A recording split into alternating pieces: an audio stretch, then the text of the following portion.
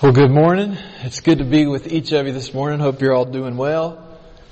Got this lapel mic on this morning. Let's see. It sounds like it's working. So I thought I'd try to get comfortable with this a little bit this morning. If I'm comfortable enough to preach this morning from the book of the Song of Solomon, I need to be comfortable, move around a little bit. Some of you know, as you're aware of the text, you see it there in your worship guide. I just mentioned it. You may be on the edge of your seat in anticipation, or you may be on the edge of your seat about to bolt out the front door. So Pastor Charlie, you may need to go secure that door. But this is what we do here, right? We value expositional preaching. We walk through every book of the Bible. And Pastor Tim, in his wisdom, as he's organized this Old Testament sermon series, he chose for this book this morning to fall upon me. Well, it's no shock to you. We live in a culture, we live in a day, in a society where God's design for sexual expression, it's misunderstood, it's outdated, and oftentimes it's outright dismissed. Many view the Bible, they view Christians, they view the church as being devoted to the repression of all forms of sexual expression. They see the Bible as limiting sexual freedom, restricting the fulfillment of sexual desire, closed to the varied expressions of sexual desire. That which used to be more private, more sacred, more respected and rightly understood has become more public, more explicit, more unrestricted, more in our face in our workplaces, our bedrooms, our homes than ever before. And on the other extreme, at times even within the walls of the church, appropriate, godly sexual expression within the context of marriage can be suggested as taboo, dirty, unbecoming. For it's from Protestant-controlled Victorian England that the idea of referring to certain parts of the chicken as white or dark meat originated. Dare we say breast or thigh in public. It's so easy for us to be confused about our sexuality and appropriate sexual expression that honors God. But thankfully, God has not been silent on the subject of sex and marriage. In fact, if you've never read the Song of Songs before, if you've never read Song of Solomon, it may shock you this morning as we walk through some of this text and you see some of the sexual imagery and references that we find here. It certainly doesn't share Queen Victoria's modern sensibilities. God understands sex to be a good gift given to us from a good God, to those whom He has created to be enjoyed in one and only one appropriate context, a monogamous, heterosexual marital union. There is no other context for appropriate, God-honoring sexual expression. The Song of Solomon is a book of wisdom. It's a book of wisdom. It falls within the wisdom literature, the wisdom genre of the Bible, with other books like the book of Job, Psalms, Proverbs, the book of Ecclesiastes. Now, how to best interpret this book? That's been a question that's been asked by theologians, scholars, church historians for centuries. There's a lot of varying interpretations of all books of the Bible. It's probably at the top of the list with having the most varied set of interpretations and ways of seeking to understand what all's going on. Questions surround how to best interpret this book. They center on questions of unity. Is there a unity of theme, a unity in the plot line? Who are the characters? And when does the consummation of this union occur? So again, is there a coherent, is there a unified theme, plot that we see from the beginning to the end? Is this book, is it just pointing to something in the future only? That which is to come? Who are the main characters? And how many are there? And when does the consummation of this marriage occur? For a large part of the history of the church, this book was interpreted to suggest that it's only allegory. Only allegory. That is, it's only referring to the relationship between God and His people and His love for His people Israel, and then Christ and His love for the church. For most of the history of the church, this allegorical reading, that was the norm. But the problem with this interpretation is that it's not a straightforward reading of the text. Nowhere in the book is it made clear that this is the author's intention. It's not that there are not points to be made about God's love for His people that we can draw from the book, but that's not all we're intended to observe from this book of wisdom. This morning I'm going to suggest one interpretation, one outline we're going to look at. And based on this reading and understanding, see how the book is laid out and divided, and then consider, okay, so what? Well, the so what for us? How does this book of ancient wisdom speak to our lives, our marriages, our relationships today? It's a lofty task, so let's pray for help.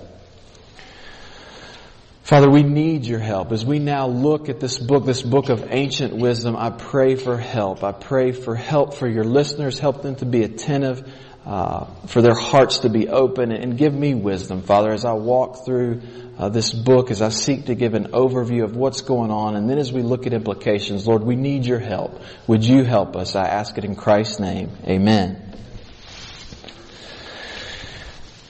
Here's my takeaway this morning. If you take away anything, take this. Intimacy in marriage is a good gift. It's a good gift which is to be celebrated and enjoyed. And it points to an even greater gift. Intimacy in marriage is beautiful. It's to be celebrated and enjoyed. And it points to something even greater. Let me provide an outline of where we're going. I think you'll see I've got a suggested outline up here, and then we're going to walk back through and look at some of the text as I suggest this outline. First, in the very first verse, you get a title. The title, the Song of Songs, which is Solomon's. And then beginning in chapter 1, verse 2, we see the couple yearning, a longing for each other. And that goes up to chapter 2, verse 17. And then beginning in chapter 3, verse 1, it seems as if the shepherdess, this woman in the story, she enters off into a dream. And she dreams, I'm going to say, all the way up to chapter 6, verse 3. And then beginning in chapter 6, verse 4, we see yearning, longing again for one another. And then that goes all the way to chapter 8, verse 4. And then at chapter 8, verse 5, as we come to the end of the book, that's where I believe we see the consummation, the joining together in a covenant marital union between this couple. Chapter 8, verse 5 to 14. So again, going back now, the title, the Song of Songs, which is Solomon's. I want to suggest that what you see in this Song of Songs is not a collection of love poems, but instead one love poem, one love song, the ultimate love song. And as you read, you see three main characters. You see a shepherd boy, a shepherdess, the woman, and then the chorus. And as you look at the text, sometimes above the verses you'll have a he, or a she, or others. And the others just referring there to this chorus group. I want to also suggest that it's a love poem not primarily about Solomon. That is, he's not the main character, but instead one to whom the song is devoted. The author, and though again there's varying takes on this, many will attribute authorship and that Solomon and the shepherd boy are the same person. But I'm going to suggest that it appears that this is someone other than Solomon. In 1 Kings chapter 3 verse 1 we read this: Solomon made a marriage alliance with Pharaoh, king of Egypt. He took Pharaoh's daughter and brought her into the city of David until he had finished building his own house and the house of the Lord and the wall around Jerusalem. Pharaoh's daughter, she would not have been a Shulamite shepherdess. She would not have been from Shunem. And from what we know about Solomon and the rest of 1 Kings, it seems better again to assume that this book is being attributed to him, which is Solomon's, instead of being penned by him and primarily about him. Solomon shows up. We see him in a few places, but he's a distant character, and he's hardly mentioned throughout the book. If you're interested in dating, as far as like when was this book written, we think it was written around 960 to 930 BC, prior to the people of God being divided into the northern and southern kingdoms, but it would have been written during Solomon's reign. So that's, again, the title and how I'm at least interpreting the book. And you'll see it's helpful to just have one interpretation that we walk throughout. Okay, so the second section here, we see this yearning, this longing, beginning there right after the title in chapter 1, verse 2. I mentioned some of the interpretive challenges, and I joked that was initially the difficult thing, but actually reading through some of this may be a little bit difficult. I should have had Pastor Tim come up at the beginning and just read the entire text, but hold with me. Here we go. We're going to read through some of this. So again, yearning, longing for each other. She says in chapter 1, verse 2, "Let him kiss me with the kisses of his mouth. For your love is better than wine. Your anointing oils are fragrant. Your name is oil poured out. Therefore, virgins love you." And then jumping down to chapter 1, verse 15, he says, "Behold, you are beautiful, my love. Behold, you are beautiful. Your eyes are doves." To which she responds, "Behold, you are beautiful, my beloved. Truly delightful. Our couch is green. The beams of our house are cedar. Our rafters are pine."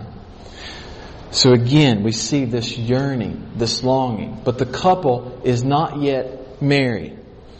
Then, moving to chapter 3, verse 1, the shepherdess enters into this dream. She says in chapter 3, verse 1, "On my bed by night, I sought him whom my soul loves. I sought him, but found him not." And she, as she's dreaming, hears him saying, "Behold, you are beautiful, my love. Behold, you are beautiful. Your eyes are doves behind your veil. Your hair is like a flock of goats leaping down the slopes of Gilead." That's in chapter 4, verse 1. And then jumping down to chapter 4, verse 7, he says this, "You are altogether beautiful, my love. There is no flaw in you." You're altogether beautiful, no flaw in you. And then this dream ends. Jump over to chapter 6. Chapter 6, verse 3. As the dream comes to an end, we get this. "I am my beloved's, and my beloved is mine. He grazes among the lilies."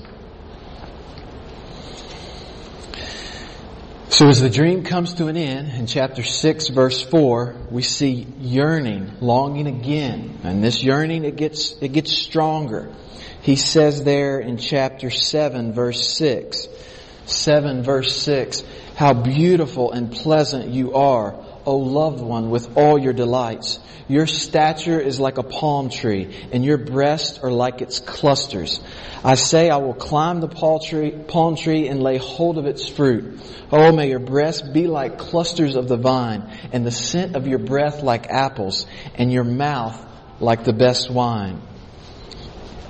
And she responds, "It goes down smoothly for my beloved, gliding over lips and teeth. I am my beloved's, and his desire is for me." And then as this section ends, chapter 8, verses 3 and 4, before where I'm going to say we see the consummation of this union, we get this. 8, verse 3, "His left hand is under my head, and his right hand embraces me.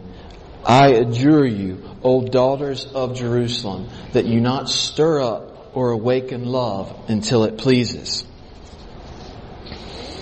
Okay, so we've made it through section 4. Now, section 5, consummation, union. Beginning there in verse 5 of chapter 8. Who is that coming up from the wilderness, leaning on her beloved? Under the apple tree I awakened you. There your mother was in labor with you. There she who bore you was in labor. Set me as a seal upon your heart, as a seal upon your arm. For love is strong as death. Jealousy is fierce as the grave. Its flashes are flashes of fire, the very flame of the Lord. Many waters cannot quench love, neither can floods drown it. If a man offered for love all the wealth of his house, he would be utterly despised. The language here of under the apple tree, I awakened you. It's language that indicates the full consummation of the union. Love has now been awakened and the couple is now one. They're now one physically, relationally, and spiritually. And we see a jealous love where they're devoted to one another and no other. And then the book ends, chapter 8, verse 14.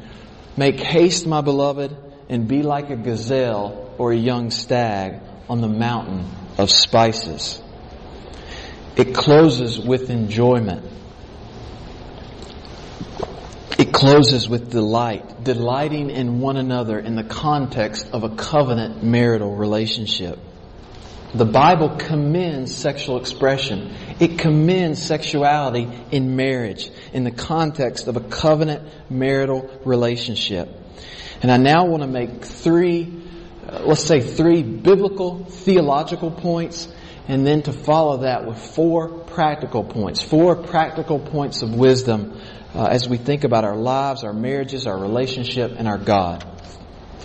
The first biblical theological point.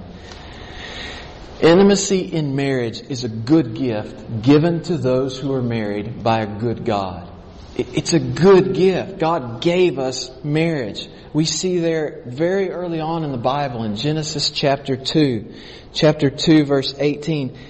Then the Lord God said, it is not good for the man to be alone. I will make a helper fit for him. So he says it's not good. It's not good for man alone. I will make a helper fit for him. And we know that out of man God creates woman.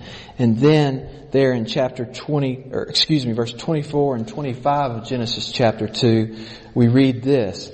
Therefore, a man shall leave his father and his mother and hold fast to his wife, and they shall become one flesh. And they were both naked. The man and his wife were naked and not ashamed.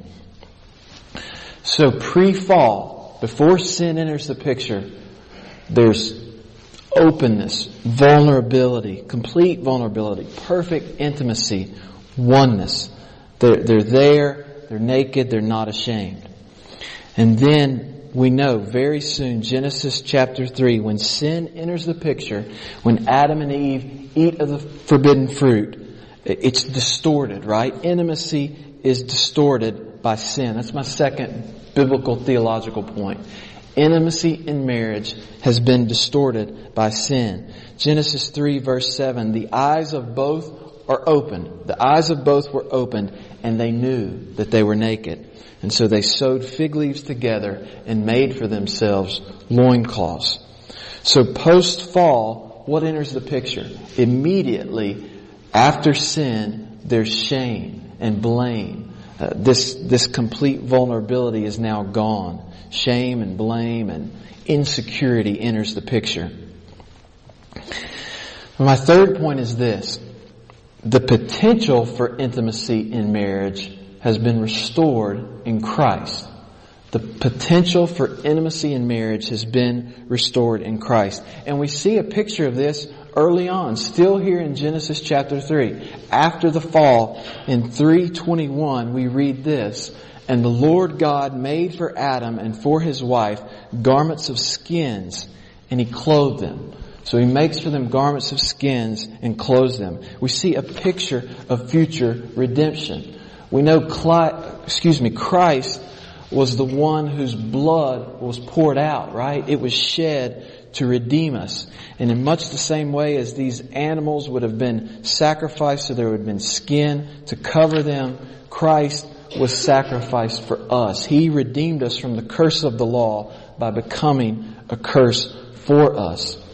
So in marriage now, in Christ, there is the potential for intimacy to be restored. Now for some practical wisdom. Again, I said earlier, 4 points we'll look at now as we think about our lives of what I hope to be practical wisdom for us. The first is this. Intimacy in marriage is not experienced. It's not awakened until the appropriate time.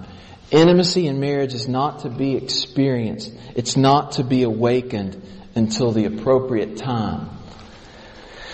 We see this recurring refrain throughout the book of Song of Solomon. We read it there in chapter 8, verse 4. But we also see it in chapter 2, verse 7. We see it in chapter 3, verse 5. And we even get a variation of it in chapter 5, verse 8. That refrain is this. I adjure you, O daughters of Jerusalem, by the gazelles or the does of the field, that you not stir up or awaken love until it pleases. There's such wisdom here for us as we think about our relationships, and especially our relationships prior to marriage. Prior to marriage, extreme caution must be taken. It has to be taken in order to not awaken love until its appointed time. Now, the desire to be close, the desire to be connected and intimate is normal. It makes sense. That's how God made us. It's natural. But it's not right until a covenant marriage relationship has been established. Without the covenant, it can't be fully celebrated. So what are ways, how might we awaken love before it's time? Well, I think certain ways of dressing, certain types of touching, certain language, just the spending of extensive, isolated time together, all these have the potential to awaken love prior to its appointed time. Too much and too extensive of emotional sharing, that might lead to love being awakened prior to its time. And this is why such caution and why boundaries and personal discipline is so necessary during the dating and courting phases of premarital relationships, if one desires to remain pure and to honor God. So again, intimacy in marriage is not to be experienced till its appointed time. Second point, intimacy in marriage depends upon exclusive devotion. It depends upon exclusive devotion. Look back at chapter 6 in the Song of Solomon. Chapter 6, verse 3. Again here we read this. I am my beloved's. My beloved is mine. He grazes among the lilies. And then in chapter 7, verse 10. I am my beloved's, and his desire is for me. And then if you jump down to chapter 8, verse 6. Set me as a seal upon your heart, as a seal upon your arm. For love is strong as death. Jealousy is fierce as the grave. Marriages flourish when there is exclusive devotion. When there is exclusive devotion. And marriages are damaged and they can be potentially destroyed when there's an absence of exclusive devotion. False intimacy that expresses itself whether through pornography or excessive fantasizing, isolated sexual fulfillment, all of this is just false intimacy, and it harms marital intimacy. Physical, relational, Deep spiritual intimacy, none of these things can transpire with a person of the opposite sex who is not your spouse if you are to maintain marital intimacy. Recall here the wisdom of Proverbs 5. Proverbs 5, we read this: "For the lips of a forbidden woman drip honey. Her speech is smoother than oil, but in the end she is as bitter as wormwood, sharp as a two-edged sword." So a forbidden woman looks desirable. She drips honey, but in the end she leads to death. It's bitter. And on the positive end of that, at the end of chapter 5, the wisdom, the counsel is so delight always in the wife of your youth. Our modern culture today, it offers so many more opportunities for women than existed just a century prior. Think now, women have the opportunity to vote. There are so many more career options for women, and we can be thankful for that. But we also have to be cautious because many of the boundaries that existed just 100 years ago, they've now vanished, or they are vanishing. They're quickly disappearing. It used to take a lot of effort for an unmarried man and woman to spend a lot of time together, to have a lot of communication with one another on a regular basis. And society was set up to discourage this. But those days are long gone. And as followers of Christ, as those who still value the sanctity of marriage, we have to take precautions. We have to put in safeguards to protect the fidelity of our marriages.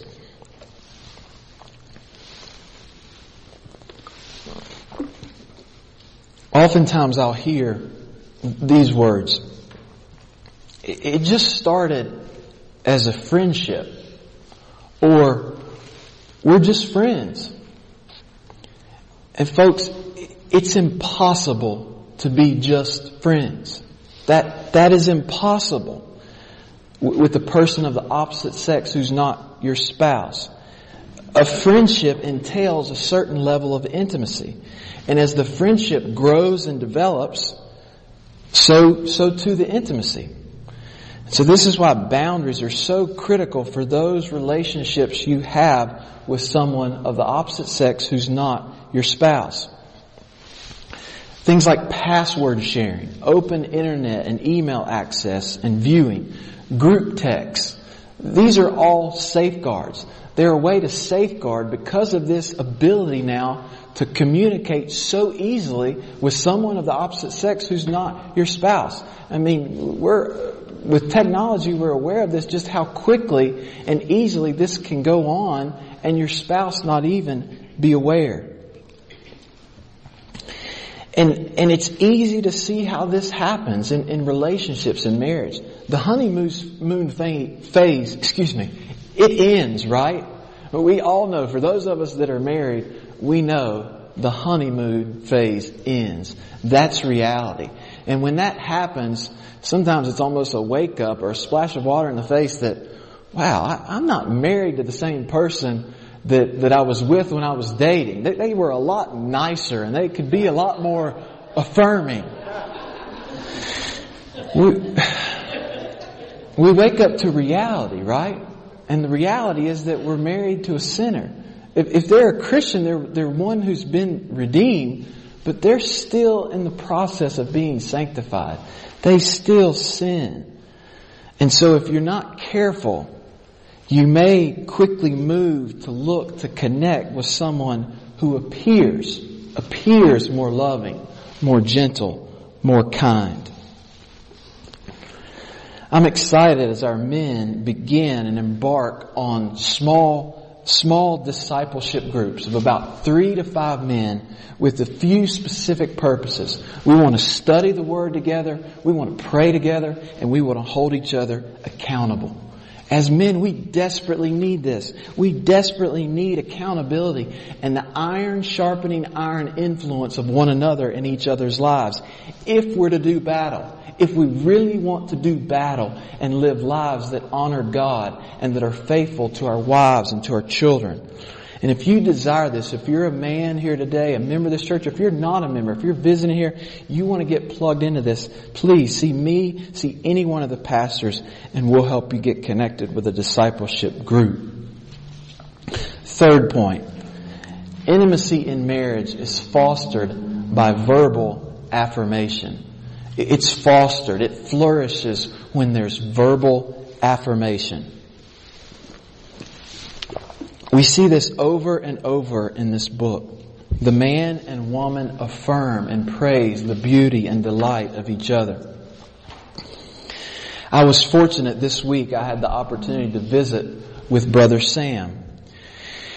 And as I was thinking about our conversation after it had ended, and I was thinking about this text, it struck me that a lot of the things that Sam described were similar to the words of wisdom that we find in this book. It's hard to be around Brother Sam long and him not share of his deep love and affection for Peggy. Sam and Peggy were married 62, almost 63 years.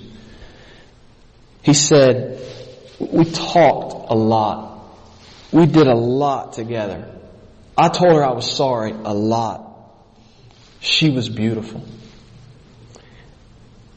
And he didn't say this, but I'm assuming it to be true that he praised her often. He loved his wife. There was no other. He was exclusively devoted. And he verbally affirmed her, both when she was living and now even still after she's passed. Man, this is a good example for us. Do you verbally affirm your spouse? Do you praise and delight in her beauty? I believe it's an issue of spiritual and relational maturity and security. Spiritual and relational maturity leads to being able to verbally affirm. And spiritual and relational immaturity, or maybe you could say spiritual and relational insecurity, leads to the inability to verbally praise and build up your spouse. I think this is something true in all relationships, not just marriage, but think about this. Think about how a secure identity on the vertical, being secure in Christ, I'm His, I'm loved by my Father in Christ, how that then helps you, it leads you on the horizontal, whether it's a spouse or a child, family member, to build up, to fulfill Ephesians 4:29, to not let unwholesome talk, but only that's good for building up. A secure identity allows you to build up. An insecure identity makes it difficult to build others up. And this leads us to a final point. Intimacy in marriage requires sexual, relational, and spiritual maturity. Intimacy in marriage requires sexual, relational, and spiritual maturity. There's a deep interconnectedness here as we think about marriage, as we think about intimacy. Intimacy in marriage, it's a oneness, right? When God says He created the man and woman, a one flesh union, there's a oneness there that is. It's physical, it's relational, it's spiritual. This is how God made us. Sex is more than a physical act. It is a uniting of two persons in the most intimate of ways. A uniting of their entire personhood, their personality, their emotions, their will, soul. And so it's impossible to be spiritually mature if not relationally and sexually mature. Our sexuality, it tells us something about our spiritual maturity. And in a similar manner, our understanding of God, His ways, His desires, the transforming work that He's doing in us, that leads us to think and approach sex in the way that He's designed for human flourishing. Sex should never be used to win the covenant, but always to celebrate the covenant. It never should be used to win another person, but always to celebrate the covenant that God has established. But think about this. This is what so often happens when sexual intimacy transpires outside of marriage. One may feel that he or she can win their partner over or keep their partner in the relationship if sexual intimacy transpires.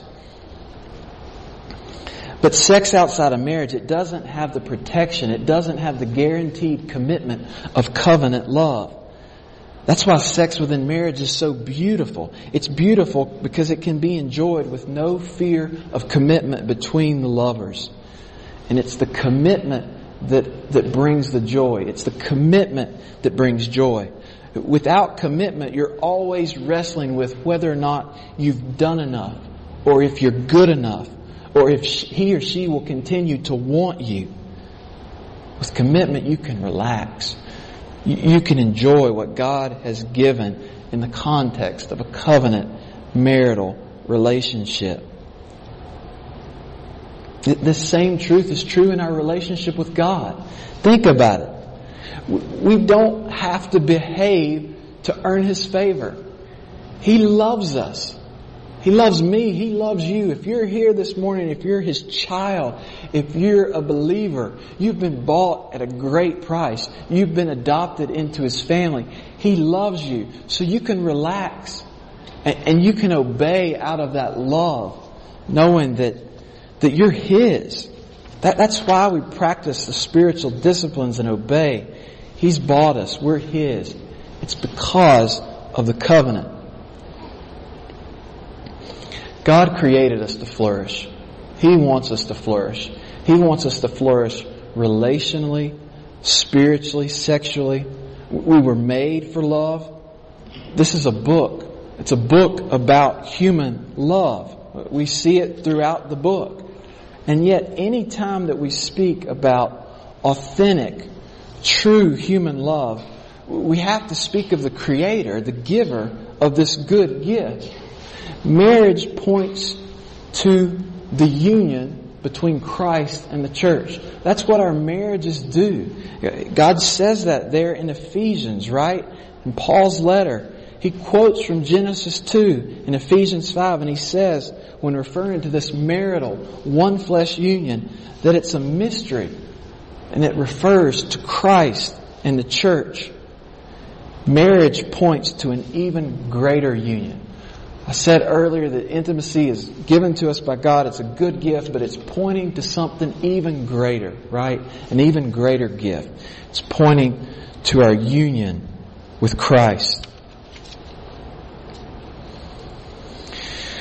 In this book, the book of the Song of Solomon, we see human longing. It's all over the place. Human longing. There's a longing between this lover and the bride for one another. There's a physical longing, right?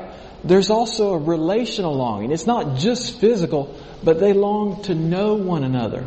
They long to know and be known by one another. So there's a physical longing. There's a relational longing. But again, anytime we speak of human love, we have to think of the giver of love, the giver of life, the giver of marriage. God's created each of us with a deep longing, a longing for Him, a longing to know Him. The early church father, Augustine, he said that our hearts, they're restless. They're restless until they rest in Him. You can find meaning and purpose. If you're here this morning and you're not a believer, there is the potential for your life to have meaning and purpose, your relationships to have meaning and purpose, for them to flourish. God created each of us in His image. And that image is a perfect triune God, a triune community of love. And He created us with a longing to know Him. But we have rejected that. Each of us has rejected that. We've gone our own way, we've sinned, and we've fallen short of His standard. And we deserve His judgment. We deserve His righteous judgment. But God, in His grace and mercy, we read a beautiful verse in our responsive reading for 1 John 4. By this He loved us, that He sent His Son to be the propitiation for our sins. That is, Christ lived the life that we haven't, and He died the death we deserved. He died in our substitute. He's our substitute. So if you repent and if you believe, if you fully surrender and put your faith and trust in Him, you can be saved. And your life can have meaning and purpose. It can flourish. Your relationships can flourish. And you can be part of the bride of Christ. That's who the church is. We're the bride of Christ. And we now await. We await for His return when He'll fully redeem us at the marriage supper of the Lamb. Let me pray.